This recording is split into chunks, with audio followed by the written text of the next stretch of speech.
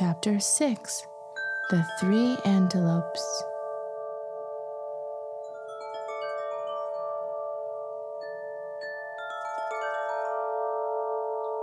When our antelope awoke, by her side was the treasure chest. She opened it up and found a golden net inside. She took this golden net, laid it over top the pink diamond, carefully fitting it around the geometric form,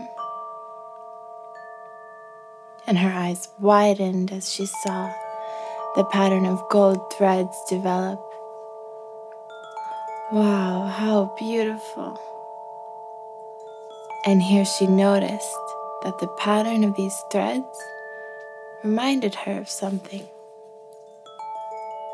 And she began to look ever so carefully into the net. So she moved one here and one there. She saw the shapes of the three antelopes. She was surprised. But that's me. Who are you? She asked them, just in case she was mistaken.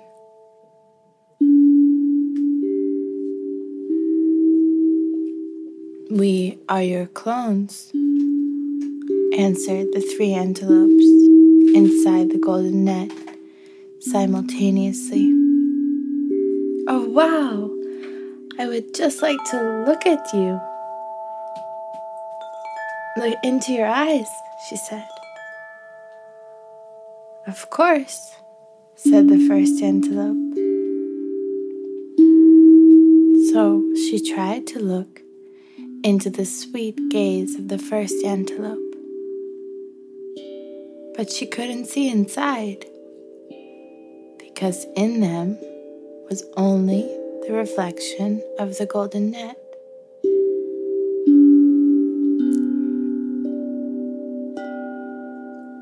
Then she turned to the second antelope. Looking into the eyes of this one was so pleasant for her. Such big, green, beautiful eyes you have. These are your eyes, said the second antelope, reminding her from behind the golden net. She looked into the big, round eyes of the third antelope and felt the enormous kindness they beamed. Such sweet and gentle eyes.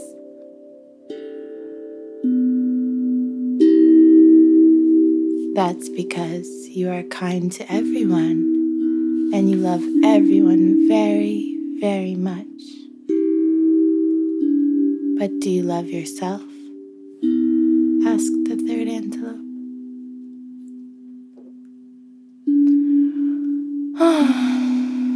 The antelope sighed, but didn't answer. Do you love yourself? Repeated the third antelope with the kindest eyes.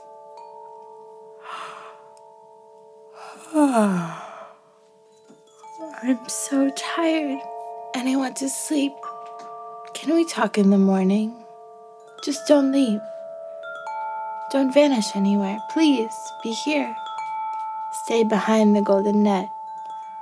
I'll lay down and fall asleep, and then tomorrow morning, I promise, I'll answer every single one of your questions. Okay, dear antelopes?